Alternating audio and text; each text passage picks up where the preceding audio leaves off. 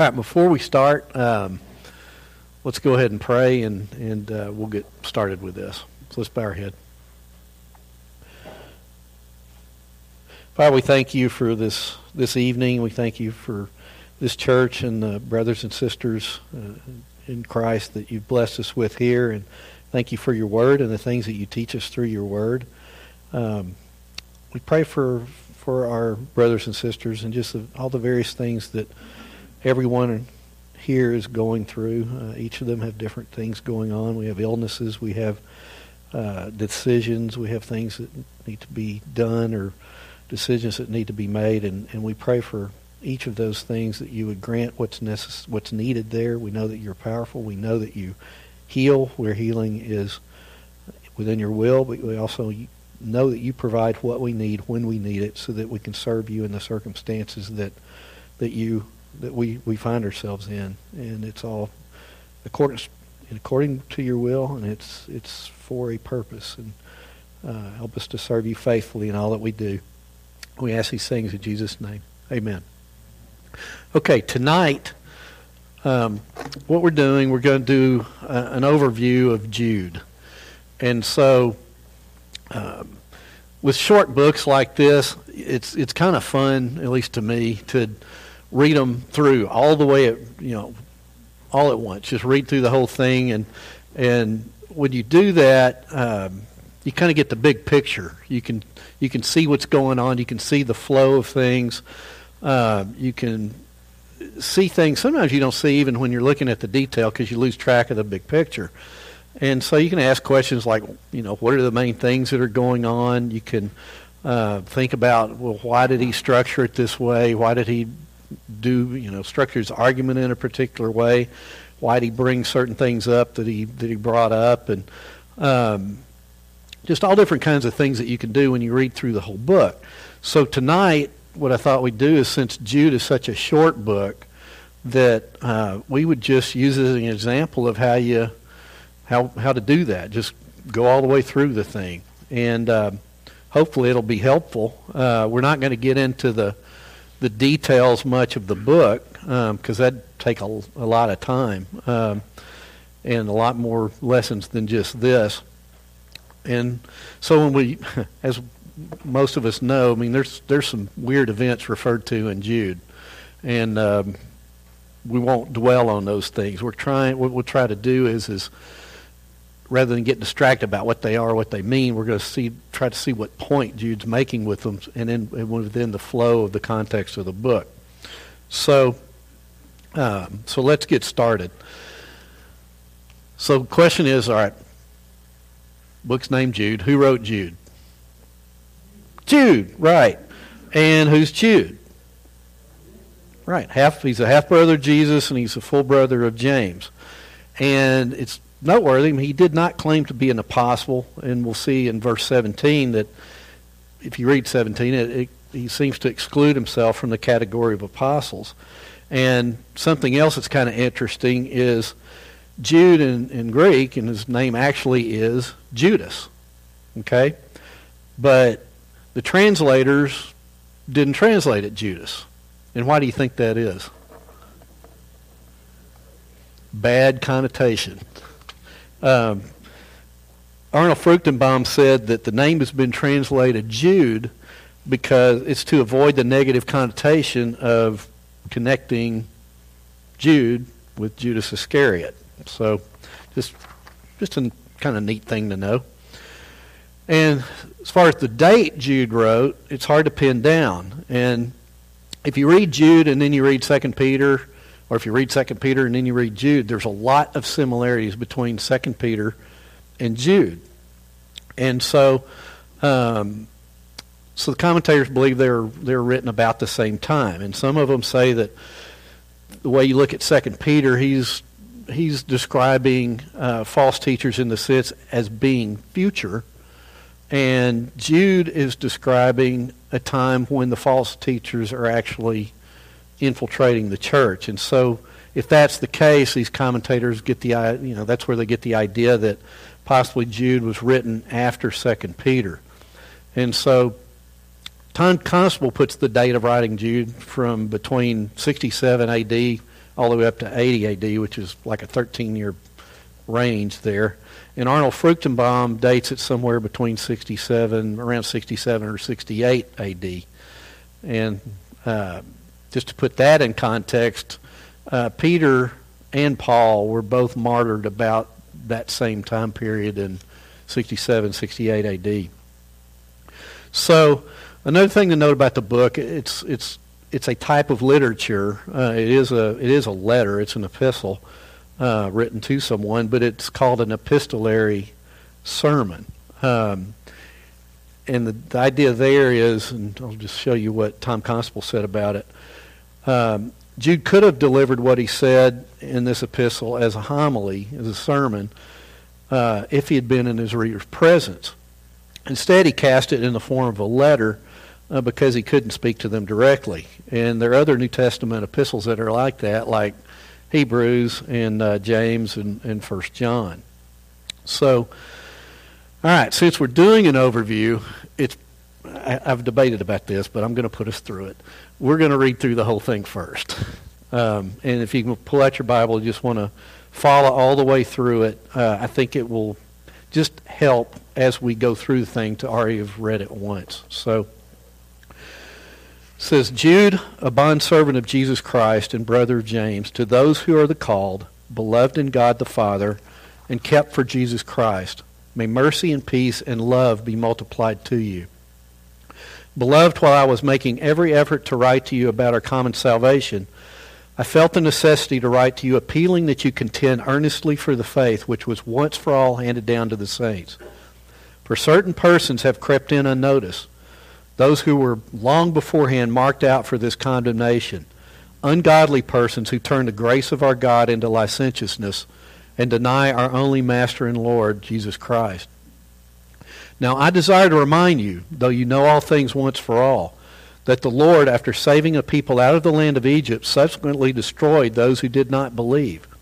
And angels who did not keep their own domain but abandoned their proper abode, he has kept in eternal bonds under darkness for the judgment of the great day. Just as Sodom and Gomorrah and all the cities around them, since they in the same way as these indulged in gross immorality and went after strange flesh, are exhibited as an example in undergoing the punishment of eternal fire. Yet in the same way, these men also by dreaming defile the flesh and reject authority and revile angelic majesties. But Michael the archangel, when he disputed with the devil and argued about the body of Moses, did not dare pronounce against him a railing judgment, but said, "The Lord rebuke you." But these men revile the things which they do not understand, and the things which they know by instinct, like unreasoning animals. By these things they're destroyed. Woe to them, for they have gone the way of Cain, and for pay they have rushed headlong into the error of Balaam, and perished in the rebellion of Korah. These are the men who are hidden wreaths in your love feast, when they feast with you without fear, caring for themselves. Clouds without water, carried along by winds. Autumn trees without fruit, doubly dead, uprooted. Wild waves of the sea, casting up their own shame like foam. Wandering stars, for whom the black darkness has been reserved forever. It was also about these men that Enoch, in the seventh generation from Adam, prophesied, saying, Behold, the Lord came with many thousands of his holy ones to execute judgment upon all, and to convict all the ungodly of their ungodly deeds, which they have done in an ungodly way, and of all the harsh things which ungodly sinners have spoken against him. These are grumblers, finding fault, following after their own lusts. They speak arrogantly, flattering people for the sake of gaining an advantage. But you, beloved, ought to remember the words that were spoken beforehand by the apostles of our Lord Jesus Christ, that they were saying to you, in the last time there will be mockers, following after their own ungodly lusts. These are the ones who cause divisions, worldly minded, devoid of the Spirit. But you, beloved, building yourselves up on your most holy faith, praying in the Holy Spirit, keep yourselves in the love of God, waiting anxiously for the mercy of our Lord Jesus Christ to eternal life. And have mercy on some who are doubting. Save others, snatching them out of the fire. And on some have mercy with fear, hating even the garment polluted by the flesh. Now to him who is able to keep you from stumbling and to make you stand in the presence of his glory, blameless, with great joy, To the only God, our Savior, through Jesus Christ our Lord, be glory, majesty, dominion, and authority before all time, now and forever. Amen. So that's the whole book. So from the description of the recipients in verse 1, we can be sure that Jude is writing to believers. Verse 1 describes the recipients as, quote, the called, beloved in God the Father, and kept for Jesus Christ. And really only believers fit these characteristics. So the book is written to believers. And the way the Greek works here, they're described as the ones who are called, and that's a description of their position. It's a description of they're called, but there's also a description of the two works of God which pertain to that position.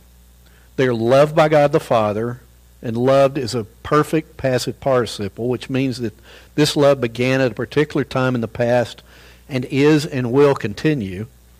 And the other work is that they are kept for Jesus Christ. And kept means to keep watch over, to guard, to preserve. And kept is also a perfect passive participle, which means that this keeping began at a particular point in time and is and will continue. So they are the called, and being the called, they have been and will continue to be loved by God the Father, and they have been and will continue to be guarded by and preserved for Jesus Christ. So what Jude's doing with this very first verse is he's reassuring them that God has and always will love them, and he has and always will guard and preserve them. And they're not dependent on themselves for any of this, that they're dependent on God. And so in the context of the whole letter, what might be the reason Jude chooses to emphasize these aspects of their salvation? Well, he's going to command them. We're going to see that they're about to go into spiritual battle. And they need to know that God loves them and will protect them in this battle. And we've got to remember the same thing. It's very, very important that we remember those things.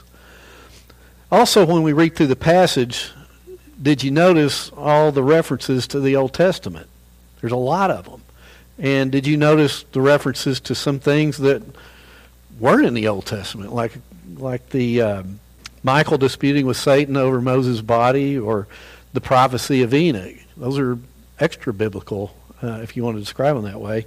And so they tell you something about the letter, and they tell us that these recipients, they were well versed in the Old Testament, and they knew the Old Testament, and they knew about these extra biblical writings, and so they're familiar with these things, and that leads you to believe that these were Jewish Christians. That because they were Jewish, they knew the Old Testament very well and these other things, and they were Christians. So they're probably predominantly Jewish believers.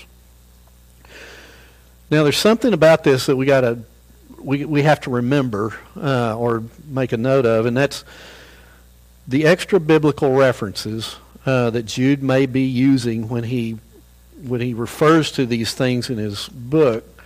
They're thought to be, some commentators think that one of them may be the apocryphal book of Enoch, and the other one may be another apocryphal book called the Assumption of Moses.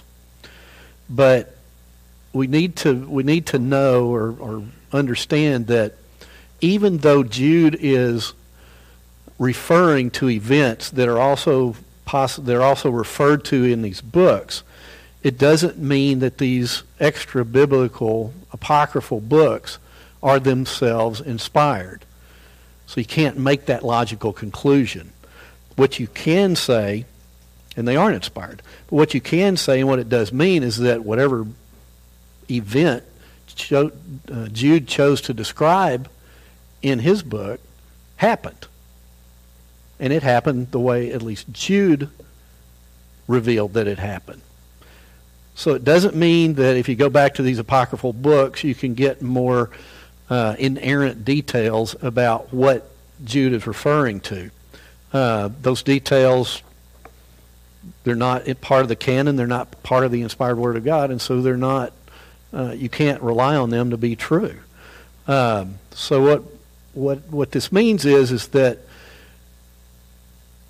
when an event happened the way we know what's inspired because Jude has it. It's in Jude's book, and that's where we have to limit our recognition of those things, I guess. It means that the event happened as Jude described it. And if you try to go beyond that and come up with more details and extrapolate more details from it, then you can get into trouble pretty quick by doing that. So even though he's quoting from these other books, it does not mean those other books are inspired. Now, we've established that he's writing to predominantly Jewish believers.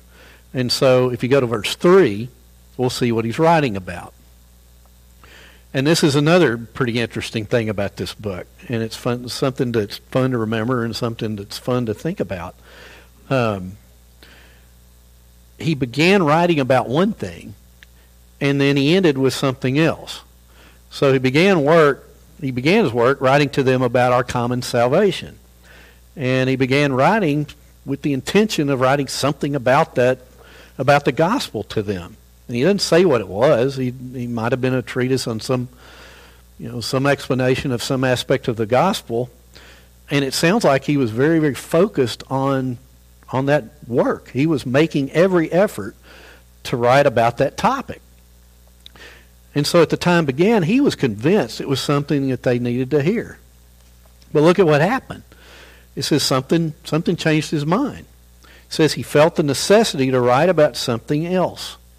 In Greek, the word felt, it's not used. And so the phrase is it's I had necessity.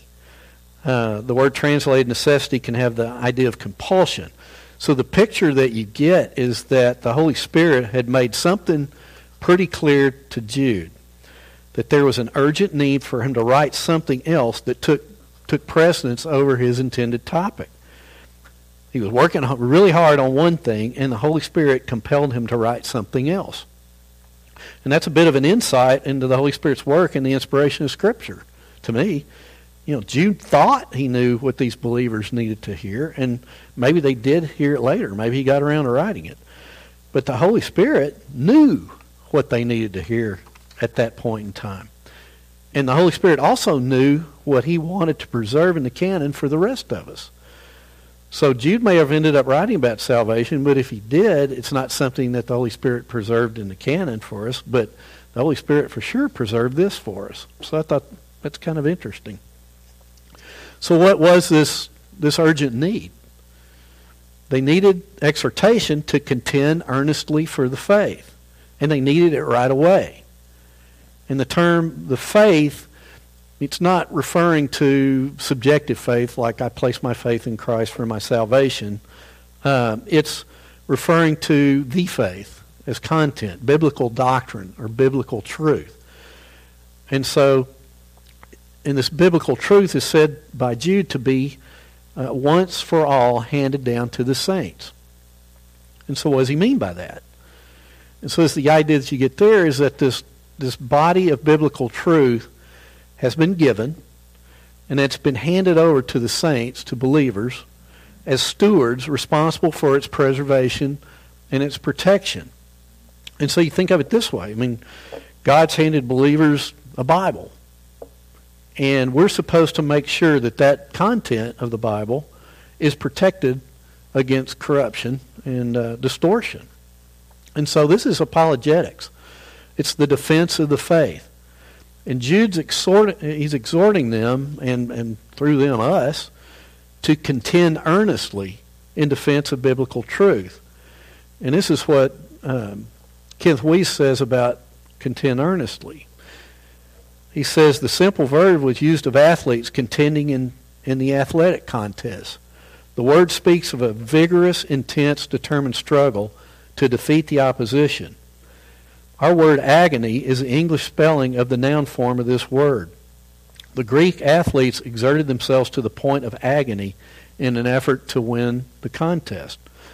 With such intense effort does Jude say that saints should defend the doctrines of Christianity. So, we're entrusted with the truth. We must protect it against corruption, and we're not to be timid about it, and we're not to be easily dissuaded, and we're to be determined to to overcome the opponents. We have to train hard to prepare ourselves, to get ourselves in shape for the contest, and we're to expect it to be a struggle, and we're to be committed to endure. And that's the kind of attitude that we're supposed to have when we contend earnestly for the faith. So what happened to make it so urgent that Jude be redirected from his intention to write to them about the gospel? What made it so urgent? Well, the church, Christ's body, the living body of Christ, is in immediate danger. It's being infected by a virus. So look at verse 4. Whoops, let's go back. I didn't get verse 4 in there. Yeah, I did. For certain persons have crept in unnoticed. Those who were long beforehand marked out for this condemnation. Ungodly persons who turn the grace of our God into licentiousness and deny our only Master and Lord, Jesus Christ. Okay, certain persons have, quote, crept in unnoticed, and they are ungodly, meaning that they have no reverence, no respect, no fear of God. In my opinion, this indicates that the instigators, these false teachers, aren't believers, though they pretend to be. Believers can certainly behave like ungodly men, but Jude is saying that these people are ungodly. And I just don't think you say that about believers. Their behavior can be ungodly, but they aren't ungodly. And they snuck in secretly and stealthily. That's like an undercover agent of the enemy who is sent to infiltrate the church and move into positions of influence and use that influence to corrupt and destroy the church. So Satan has sent his agents into the church, ungodly men, to infiltrate it and to corrupt it. So what are they doing? They're spreading corrupt doctrine. They're false teachers and their followers who, through their teaching and their behavior, entice others to join them in their corruption. In particular, this verse tells us that they are doing two things. They're turning the grace of God into licentiousness, and they deny Christ. So what does it mean to turn the grace of God into licentiousness? They're teaching people that God doesn't care how believers live. They're teaching that there's no rule by which we live. By His grace, all sin is forgiven, past, present, and future. So they're saying just go ahead and live it up. Do whatever you want. Live your life in accordance with whatever your fleshly heart desires to do. But God has already forgiven you.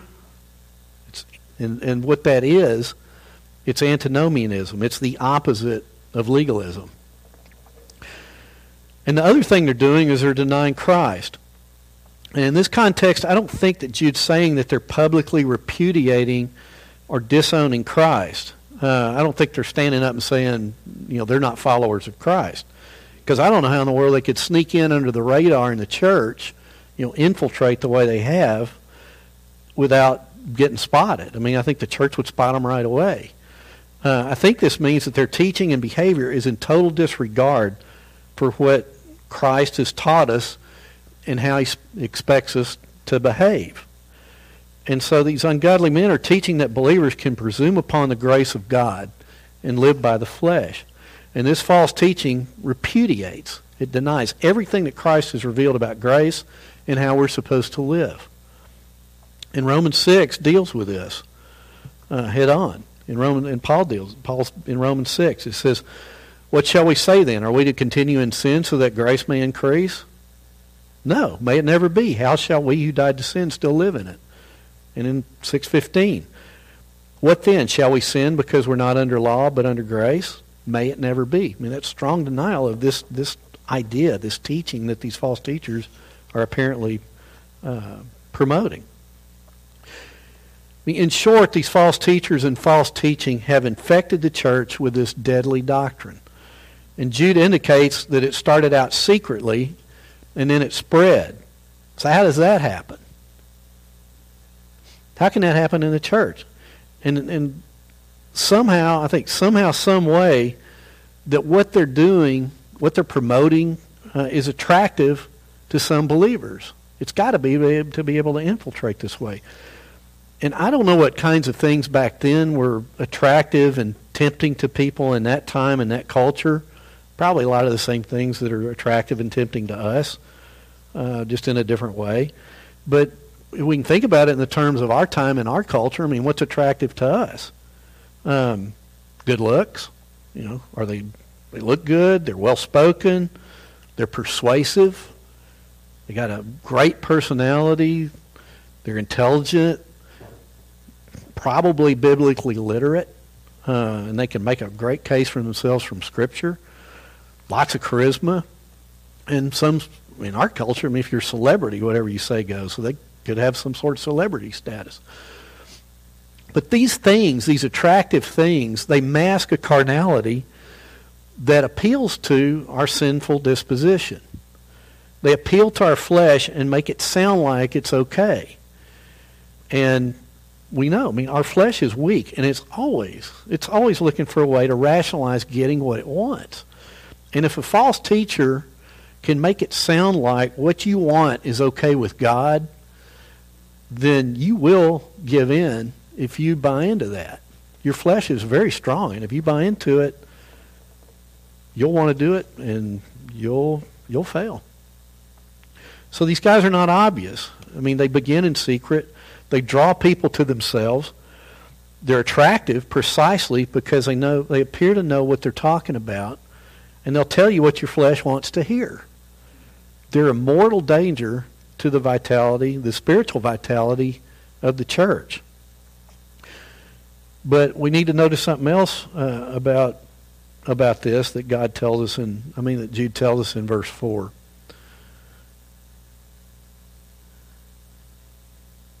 Let's see. Yeah, there were. Verse 4 tells us that these teachers were long beforehand marked out for this condemnation. So they're not unknown to God. They didn't sneak in their God's radar, and they aren't a surprise. He knew about it long beforehand and is written about. The Greek term translated marked out refers to having been written about beforehand. So the idea is that the condemnation of false teachers was prophesied long ago. And so God's not surprised, and it's not like it's not in His plan for history. These false teachers are part of His plan for history. And these men, they won't prevail because everything God has promised is going to take place. These enemies are going to be defeated, and they're going to be judged. And the church can rest in that and not be afraid of it, or not question whether or not this is something that wasn't anticipated. This is like, as a church, we're the living body of Christ. We got, I think in Ephesians it talks about put together with every joint and sinew. Every part has its function. You have joints, you have sinews, you have organs, you have heads, arms, fingers, you name it. So false teaching is like a virus that infects some part of the body. And so what happens when we get an infection? We get sick, right? But what else happens when we get an infection? There's a system that's part of the body that is there to eliminate infection. What system's that? Immune system. That's what our immune system's for. Our immune system responds to infection to destroy it and eliminate it from the body. So that's what's happening with false teaching. It affects the church, but guess who the immune system is in the body of Christ? It's us.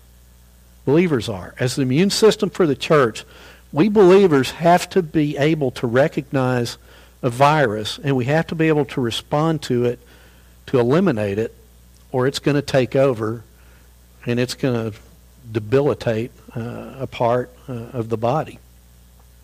So in verse 4, Jude has described the problem. In the next section of the book, he's going to expose these false teachers for what they really are. And so when I was studying for this, I was trying to figure out, I was thinking about, okay, why does Jude dedicate almost half the book as this polemic against these false teachers? And he really, really hammers the fact that God's going to judge them severely. as opposed to the 5 or 6 verses that that Jude counsels us believers about what to do about it. And I'm sure there's myriads of reasons, but I thought that 3 of them I thought up that I would bring up is this. I mean, first, remember he said these false teachers are attractive, and I think he's doing this to completely shatter the illusion of attractiveness of these false teachers by stripping off all the makeup that they have and exposing their rottenness, their ugliness, their foolishness, and their ultimate destruction. Once you read through this, these false teachers, they should no longer be attractive. They ought to be repulsive, and they're no longer going to be seen to be intelligent. They're foolish, and so their ability to persuade or attack or to influence others should be destroyed by this description of them. Second, knowing who these people really are, the church is going to have the confidence to contend earnestly with them. They're not going to be intimidated or timid about it. These guys can be intimidating, and they act and look and seem to know what they're talking about, and it can be intimidating to people. So knowing who they really are eliminates that kind of a problem. And third thing is this. Remember, this is a written document. It's in writing. It's going to this church community or the church communities, and the church is going to be able to, take this document out and show it to people, right? So they'll be able to show it to the false teachers and their followers, and hopefully they will be like holding up a mirror to them, and hopefully they'll see themselves as they really are and maybe repent and be restored or come into the church. So let's go to the next section, which is verses 5 through 16. And we're going to break this down into 2 subparts, verses 5 through 10 and then 11 through 16. And so I'm put 5 to 10 up here. I'm not going to read through it. We'll just refer to that as we go. So Jude begins his unmasking these false teachers by taking us back into history. And so he uses 3 events to help them remember some things about God that they already know. Jude's helping them learn how to think when they encounter problems like this. He takes them back to the character of God and how God has demonstrated his character in history. And they need to think about what they already know about God to be able to deal with this. They know that God is sovereign. They know he's righteous. They know he's just. And that he has the authority and the power to judge any creature that rebels against him. And because of this, he will judge. And in history, in Old Testament history, he has demonstrated the execution of his judgment clearly, so that men will know that there comes a time when God will judge. He may let people run with a long lead for a bit, but at some point he judges.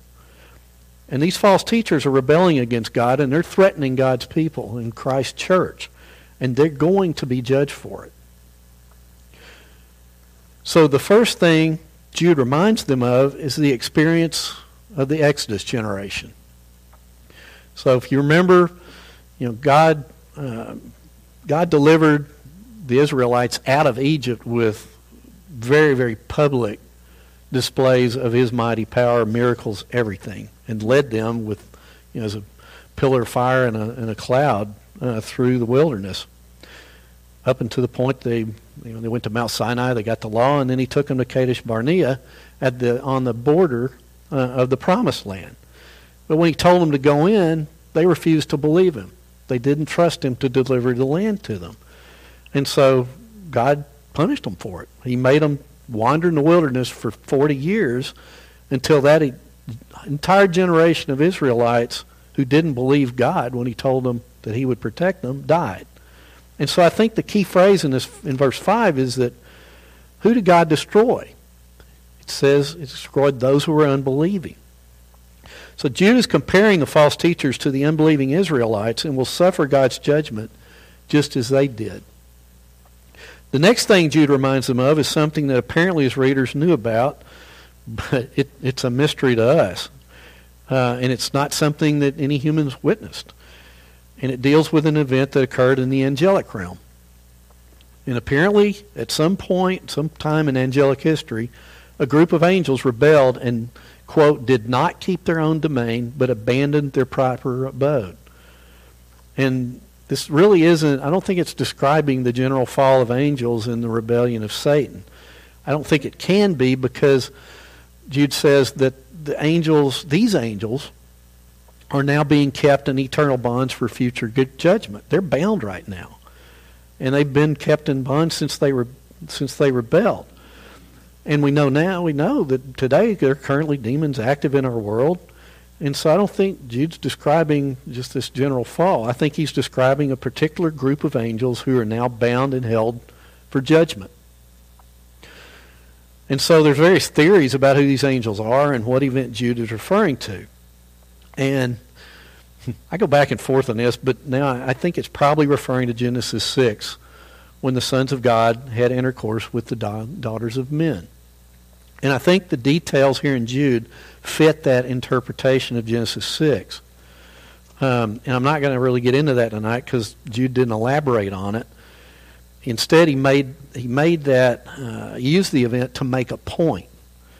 And so what's the point he's making with that event? Well, look how he describes what the angels did to bring this judgment on themselves.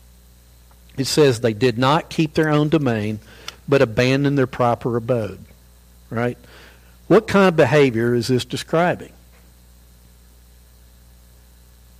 It's the Greek words translated domain as arche, and this word has several meanings. Two in particular that are relevant here. It can mean the beginning state of something, or it can mean the sphere of one's official activity, like a realm or a rule of office. And so the Greek phrase translated proper abode can also be translated as their own place of dwelling, or like their own habitation. So the picture here is that these angels were created to inhabit a particular place that God had made for them, and in which they were responsible for serving God. But these angels didn't stay where they were supposed to, and they abandoned it. They left it behind, and they went where they're not supposed to go, and they did what God didn't want them to do. And God now has them bound in darkness until they're judged into the final judgment. So what's Jude's point? I mean, how are these false teachers like these angels? I think it has to do with rebellion against God's authority, with his boundaries. And it's closely related to unbelief, and it's sourced in unbelief. But the focus is on rebellion against authority. God made these angels. He made them. He gave them a place. He made them a place. He gave them a purpose in that place, and they were not supposed to transgress those boundaries. But these angels rejected these boundaries and acted independently of God. And they rejected God's authority to order his universe the way he wanted. And they violated his divinely established boundaries. And that's rebellion. And the false teachers are doing the same thing. They're teaching things, they're making things up, basically saying that they are able to communicate the Word of God, and they don't have the authority to teach what they're teaching. They have transgressed the boundaries of Scripture. They've transgressed the boundaries of what God has revealed. And they're rejecting God's authority, and they're acting independently of God. And they're going to suffer judgment for it, just like the angels. And so the next example is Sodom and Gomorrah. And it's interesting how Jude describes it. So let's look at verse 7. It says, just as Sodom and Gomorrah and the cities around them, since they in the same way as these indulged in gross immorality and went after strange flesh, are exhibited as an example in undergoing the punishment of eternal fire. Okay. The way this verse is written is saying that the sin of Sodom and Gomorrah is similar to what the angels in verse 6 did.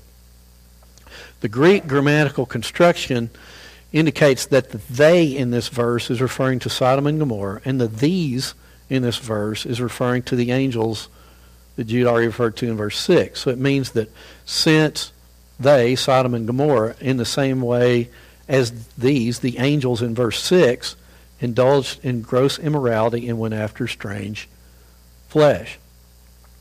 So the Greek word translated gross immorality means to indulge in illicit sexual relations, and it's describing a sexual sin, a fornication. And strange flesh is a term sarkos heteros, and it describes flesh of a different kind or nature. So Jude is describing this sin of Sodom and Gomorrah as illicit sexual relations outside God's natural boundaries. And Jude seems to be saying that this was the same thing the angels in verse 6 did. So it sounds like the angels in verse 6 were capable of indulging in illicit sexual relations with flesh of a different kind.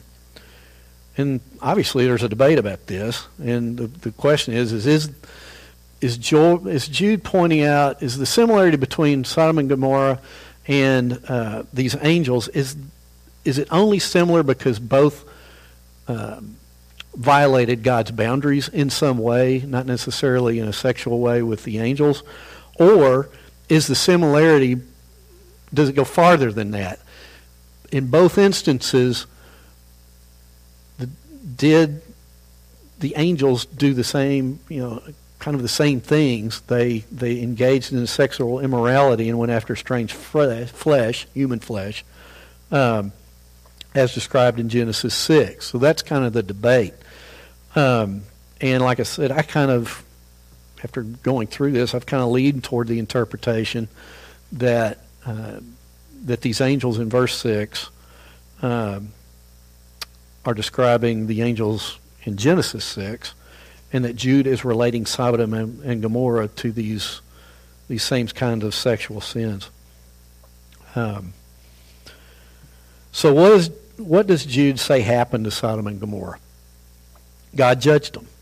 And he says it's an example to those who might be tempted to follow them in their ways. And so this judgment's interesting because the grammar here, I noticed in one of the commentaries, indicates that Jude is may not just be referring to the physical death and destruction of those cities, but could also be telling us that the inhabitants are currently suffering in Hades right now until they're resurrected for the final judgment. So, back to the point. How are the false teachers like Sodom and Gomorrah? So the emphasis in verse 7 is ungodly behavior, unnatural sexual immorality. Unbelief and rebellion lead to evil behavior, and Romans 1 seems to indicate that this will work its way into gross sexual immorality. And it appears that some of these false teachers may have already gone that far. If you look at verse 8, it says, "Yet in the same way, these men also by dreaming defile the flesh and reject authority and revile angelic majesties." So this tells us that the false teachers are involved in the same sins as the unbelieving Israelites, the rebellious angels, and the sexually perverted people of Sodom and Gomorrah. So, and in Greek, he calls them the dreaming ones, or by dreaming, which may mean that they claim authority for their messages based on their dreams and visions. And they totally disregard the lessons of history and have no respect for God or his terrible wrath. So, even though God has demonstrated that he's willing to judge these very things, they persist. They persist in their unbelief. They persist in their rebellion and in their sexual immorality. And they even go so far as to revile, which means slander or blaspheme or disrespect angels. And verse 9 tells us that not even Michael the archangel had that kind of authority. And so, once again, with this Michael thing, Jude brings up an event which is a mystery to us. Although, once again, the readers appear, the way it's written, it seems like that they were aware of this.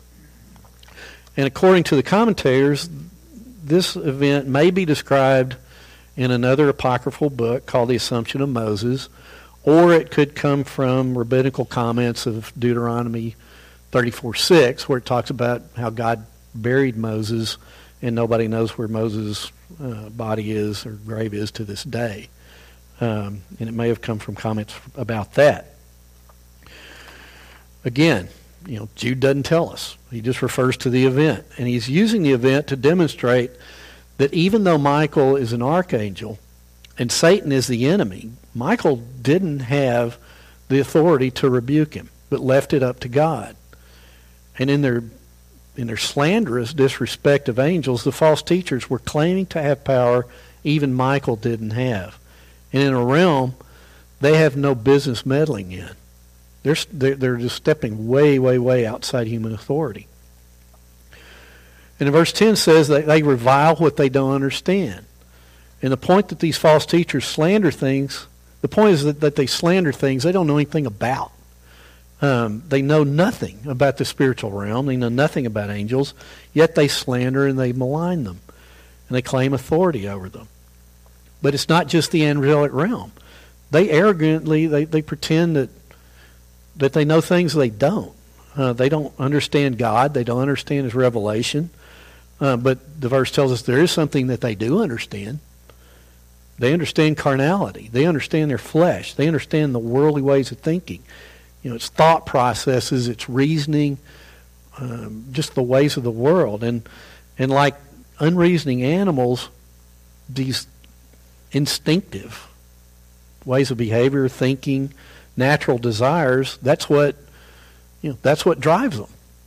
What do animals do? They take care of themselves and they make sure they get what they want and when they want it.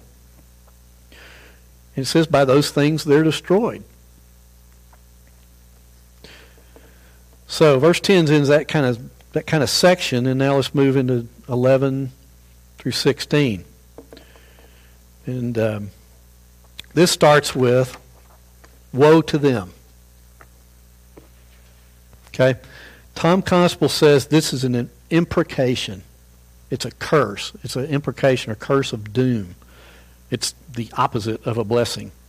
And it kind of reminds you of, remember in Galatians, where Paul, in first chapter of Galatians, Paul says, he's talking about the false teachers there who were teaching legalism in a different gospel. And he says, but even if we or an angel from heaven should preach to you a gospel contrary to what we preach to you, he is to be accursed. I mean, Paul pronounces damnation on anyone who preaches a false gospel. And Jude's doing the same thing by his expression, woe to them. Paul in Galatians is dealing with Judaistic legalism, and Jude was he's dealing with the opposite, antinomianism, lawlessness. And then Jude proceeds to describe the core of the false teacher's sins. And he does it in terms of three well-known villains of the Old Testament. First, Cain. He says the false teachers are following the same road as Cain. Cain wanted to worship God on Cain's own terms. He wanted to tell God what God should accept as sacrifice, and he got angry and he killed Abel when that didn't work out very well. And so these false teachers think that they can worship God on their own terms and that God should accept their worship. It's like, I'm telling God how I'm going to come to Him. I'm telling Him that I'm going to do this, this, and this, and you're going to accept me. You're going to accept what I'm doing. They arrogantly tell God how they're going to approach Him. That's the error of Cain. Now Balaam, or that's the way of Cain. Balaam's the next one. And Jude says they've rushed headlong into the error of Balaam for pay. They're greedy, and they're all into using God as a way to get what they want. Balaam, and this is in Numbers, was a prophet for pay, and he was hired by the king of Moab to curse the Israelites for money. But if you remember the story, God made him bless the Israelites instead of cursing them. And he did it 3 times. And the king of Moab got really frustrated with that. But that did not stop Balaam. Balaam figured out another way he would get paid. And he counseled the Moabites and the Midianites to become a stumbling block to the Israelites. He counseled them to eat things sacrificed to idols and to have their daughters intermarry with the sons of Israel. He wanted by those things to cause them to turn away from God and to disobey them. And so Balaam was more than willing to counsel people to oppose God if it paid well enough. And these false teachers are the same way. They have no problem leading believers astray if it makes them rich. The third one is Korah. And he says the false teachers have perished in the rebellion of Korah. If you remember, in Korah, they attempted a coup against Moses. And they craved power and authority.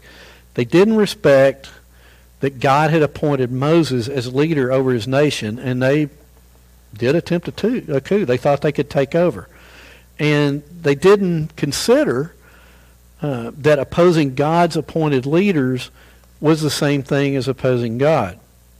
And what happened to them? Well, God opened up the ground and swallowed them up alive, and they all went down to Sheol, and then God closed the ground right back over them. And, he did it right in front of all the Israelite nation. And in that passage, if you remember, he told everybody to get away from the tents of Korah, and they did, and the earth opens up, and there goes Korah and his family and everybody else down the hole. That's an object lesson. That would scare me to death. Apparently, these false teachers are the same way. They don't recognize God's authority or the authority of the church to rein them in, and they sought to take over leadership in the church. So moving on to verses 12 and 13, Jude's going to use 5 illustrations from nature to describe what these false teachers are like. They're hidden reefs that cause shipwreck. In this sense, they infiltrate the fellowship and communion of the local church. They work their way in, they get people to like them, they listen to them, the people listen to them, and then they wreck the church. And now these love feasts being referred to, these are the regular feasts where the church would gather for meals and to celebrate the Lord's Supper. And so these men attended these feasts for their own selfish motives. They didn't care about the church or the people in the church. They were there to get something out of the church for themselves. They were going to take care of themselves by doing these things. And so they're apparently unaware of and are completely disregarded Paul's instructions about communion in 1 Corinthians 11. And the fact in 1 Corinthians 11 that Paul said that believers had been disciplined to the point of death for abuse of communion. Now, that's an interesting thing to think about because, is it possible that God allowed these false teachers to come in and take communion and abuse communion without the same consequences as the ones in Corinthians? It doesn't say. It doesn't say they were dying, but we know the Corinthians were dying because of it. Second thing the false teachers are like, they're clouds without water carried along by winds. So we can relate to that one pretty well, especially this summer.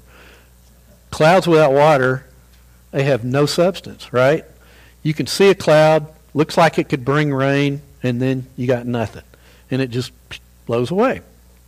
And the only thing these clouds, as we know, provide is false hope. I mean, you're always looking for clouds. Is it going to rain? No, it's a false hope. They can't deliver. So the false teachers do the same thing. They look good, they sound good, particularly by abusing Scripture, and then they sell false hope, and then they just blow away. Third thing these guys are like, they're autumn trees without fruit, doubly dead, uprooted. So these autumn trees should have fruit, but they don't. And there's a lot of speculation trying to figure out what he's meant by doubly dead.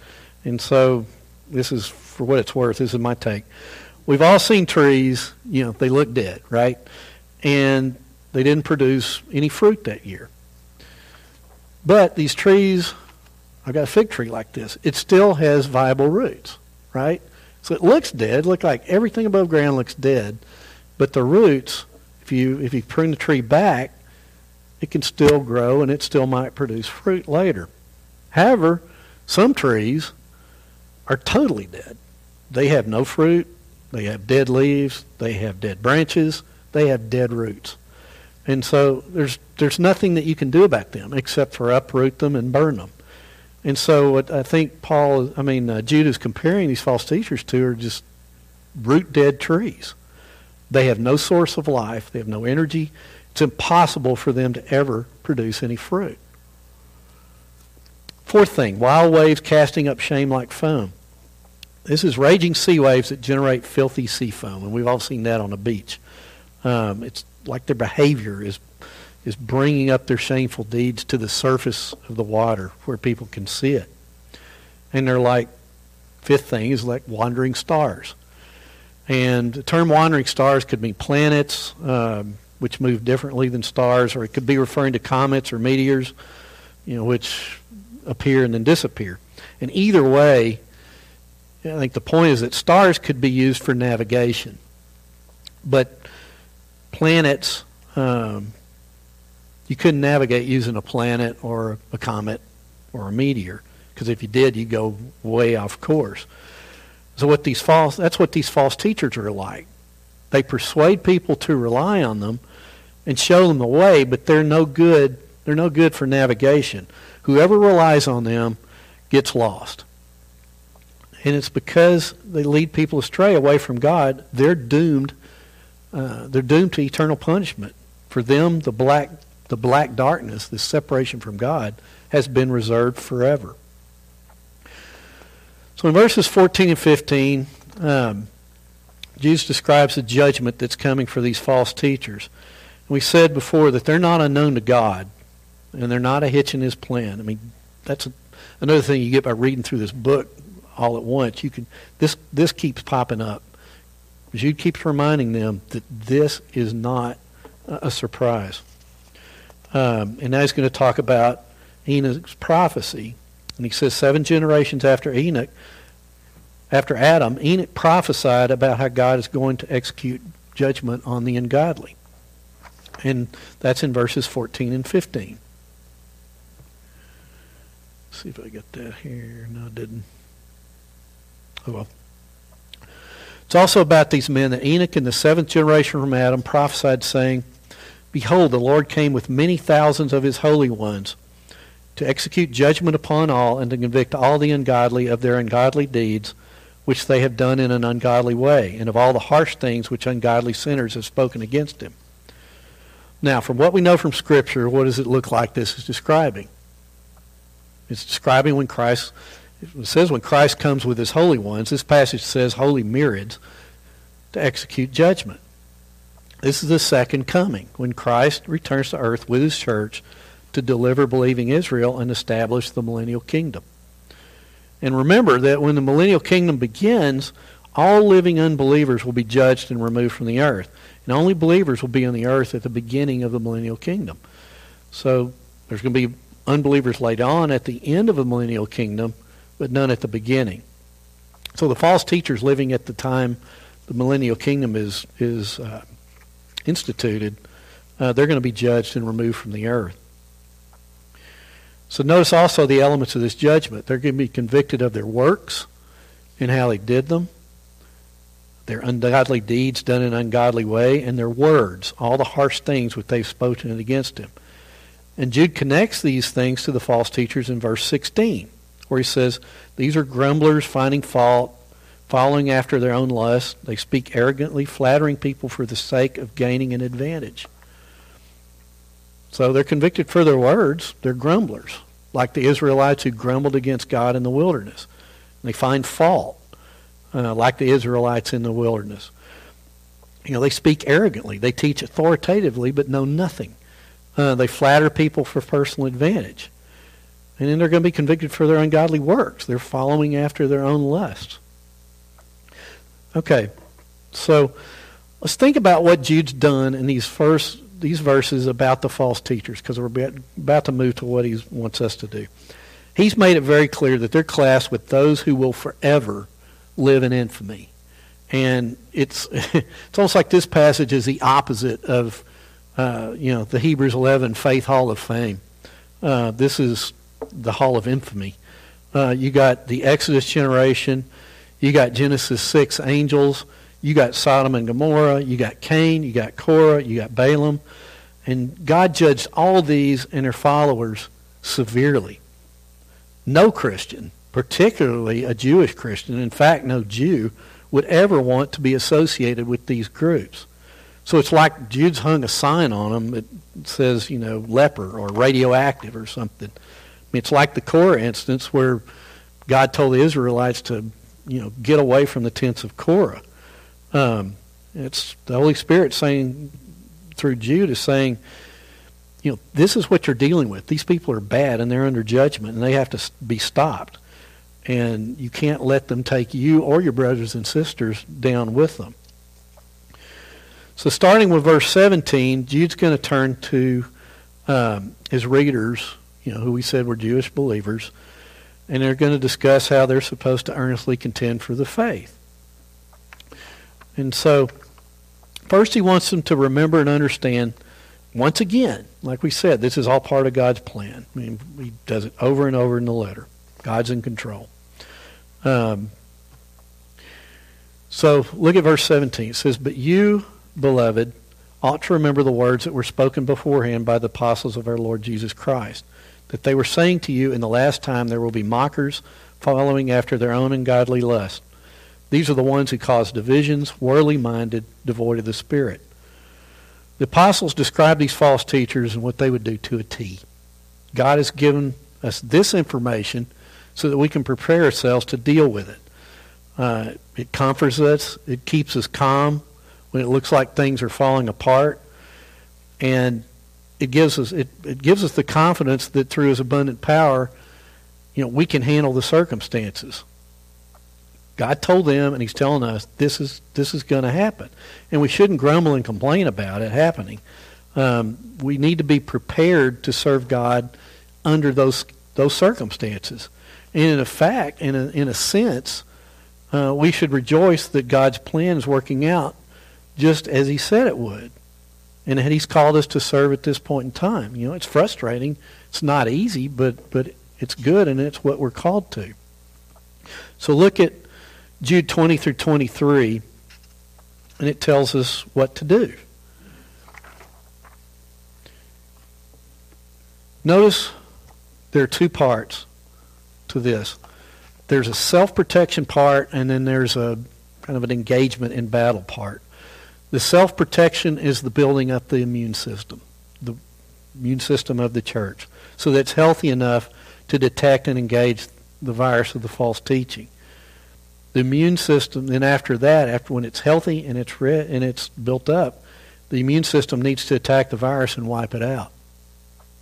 So verses 20 and 21 describe the self-protection, how we protect ourselves against the attractions and the temptations of the false teachers and their teaching.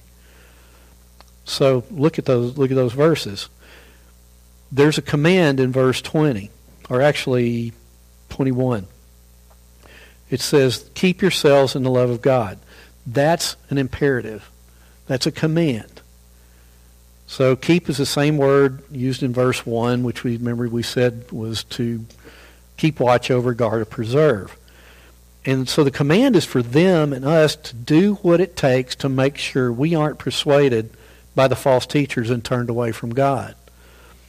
The phrase "in the love of God" is describing a place of blessing and enablement. So if we keep ourselves in the love of God, we're in a realm where all His powers and His blessings are available to us. His power will protect us. If we turn away from God, we take ourselves outside this sphere or realm of blessing, and we're defenseless. And an illustration of the way this works is the Mosaic covenant. Under the Mosaic covenant, we know there were blessings for obedience and there were curses for disobedience. And the Israelites were commanded to obey and keep themselves in a place where God would bless them. And so that's keeping themselves in the love of God. But if they didn't obey, they moved out of that realm of blessing and God would remove His protection from them. And so, that doesn't mean that if we don't keep ourselves in the love of God, that we lose our salvation. It doesn't mean that, or that God somehow rejects us as his children, because he doesn't. And once again, Israel is a great illustration of that. Under the Abrahamic covenant, we know they're God's chosen nation, and the nation will never lose that relationship, and God's going to deliver what he promised to them. His promise is unconditional. And just like Israel, by faith in Jesus Christ, we become God's children, and we're always going to be. He's not going to disown us. He's going to always love us as his children, and our future with him is certain because it's not dependent on us. It's dependent on him. So think of keeping in the love of God as making sure we're in a realm of blessing. Like when Israel obeyed in their Mosaic covenant, and not under the realm of cursing like when Israel didn't obey under the Mosaic covenant. I mean, it's another way, I think, of expressing, maintaining your fellowship, being in fellowship with God, like we talk about all the time, and confessing our sins, and under 1 John 1:9, and being restored to fellowship. When we're in fellowship, we're keeping ourselves in the love of God. And notice, too, that this is something we're responsible for. God is always faithful to us. He always fulfills his responsibilities to us. We're the ones that can do the things that take us out of the place of blessing, and we're the ones that can do the things that keep us in the place of blessing. And so just like the nation of Israel was responsible for keeping themselves in the realm of God's blessing. Okay, so we're commanded to keep ourselves in the love of God. So how does Jude tell us to do that? That's in verse 20. There's two things. We keep ourselves in the love of God by building ourselves up in our most holy faith. And the second thing is praying in the Holy Spirit. Building ourselves up is a Greek word, epoikodomeo, and it has the idea of building on something that is already built, like building up a house on a foundation that's already been laid. And so when a person places his faith in Christ, the foundation of his life is laid. His sins are forgiven, and he's no longer in any condemnation. He's regenerated. He's given new life. He's indwelt by the Holy Spirit, and all the blessings God has promised are available. And this is the foundation. The most holy faith is a reference back to verse 3, where we're commanded to contend earnestly for the faith. And we know what that is. The body of the faith is the body of biblical truth that's been given us. So we build on this foundation that was laid when we believed by knowing and doing the Word of God. This is our responsibility. Just like the Israelites had to know and obey the Mosaic covenant in order to keep themselves in the place of blessing, we have to know and obey the Word of God, to know what God wants us to do. We have to know and understand the Bible. And when we know what it says, we have to do it and not ignore it. We have to live by faith. And that's how you build yourself up. It's doing what it takes to mature spiritually. And that's the first way we keep ourselves in the love of God. The second way, Jude says, is by prayer, praying in the Holy Spirit. So what does in the Holy Spirit mean? When is prayer in the Holy Spirit and when isn't it? In the Holy Spirit describes a place or a realm. A believer is indwelt by the Holy Spirit, and Romans 8:26 and 27 describes how the Holy Spirit intercedes for us in our prayers. And when we come to God in prayer, like many, many times, we don't know exactly what God's will is in that particular circumstance. But Holy Spirit does know. And he intercedes on our behalf so that our prayers are in accordance with God's will. So when is prayer not in the Spirit? Well, when we ask for things that clearly are contrary to God's will according to Scripture. So we need to constantly pray, but we need to make sure that our prayers are in the Holy Spirit. So what do we pray for? We pray for everything we need to pray for in order for God to help us keep ourselves in his love. And I can't even list all those things. Understanding, wisdom, courage, love, peace. It's a long list.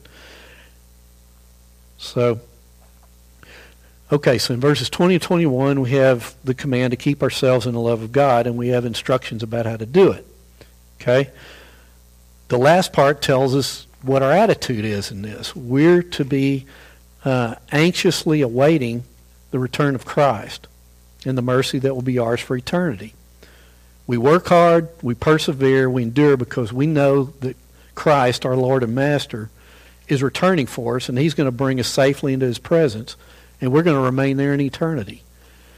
We know that Christ has a job for us to do now, but we do that job knowing that eternal freedom from our struggles in this present world awaits us. And as attractive and tempting as these false teachers may be, they can't deliver anything other than despair of the future and temporal satisfaction of the flesh. Christ delivers. He delivers life and freedom. The false teachers deliver death and despair, and they're fools. So that's our self-protection. In verses 22 and 23, Jude talks about how we should attack the virus. And these verses are difficult to interpret, and there's several opinions about them. But it looks to me like they're describing three categories of people. Those who are doubting and in danger of being persuaded by the false teachers. Those who have already been persuaded and are in danger of God's discipline. And then those who are all in and are actively spreading it. So whether these groups are believers or not, it isn't stated, and there's differences of opinion about that too. So the first category of people, this is those who are doubting. Now these are people who don't know what to think about the false teaching, and they're seriously, sincerely trying to figure it out. The use of the word doubting kind of makes me think that these are weak believers whose faith is being tested. And so what does Jude say to do about them? We're supposed to show them mercy, meaning that we should not shun them but come alongside them and help them. We need to recognize their struggle and do whatever is needed to help them through it. And that's a command. So we all need to be vigilant to recognize when this is happening and be prepared to minister to a vulnerable brother or sister. The second category of people are those who are persuaded and are living according to the false teaching. And this passage makes it sound like the fire has started and these people are in imminent danger of being consumed, which makes me think that Jude may be describing believers who are in imminent danger of severe discipline. Things are urgent and time is of the essence. And Fruchtenbaum says that the Greek word used in this context implies strenuous effort on our part. And the picture you get is that someone's house is on fire and that they're trapped inside, and it's only a matter of time before they're consumed by the fire. Jude says that we need to make every effort to save them. We have to give it everything that we have to snatch them out of the fire. And that's like a fireman. We're always on call, and we have to be prepared to set everything aside to rescue a brother or sister from this kind of imminent danger. And this involves wisdom, personal commitment, and risk to the ones doing the rescuing. But we have to be prepared to do it. And then the third category of people, that describes people who are all in, and they're actively spreading the false teaching. They're false teachers themselves, and I think this category could possibly be believers and unbelievers. So how does Jude tell us to handle these people that are all in? It says we're supposed to have mercy with fear. We have to engage them, but in engaging them, we have to recognize that we are very vulnerable to being contaminated by their sin. These people are very dangerous, not just to weak believers, but to mature believers as well. And we have to be very, very careful.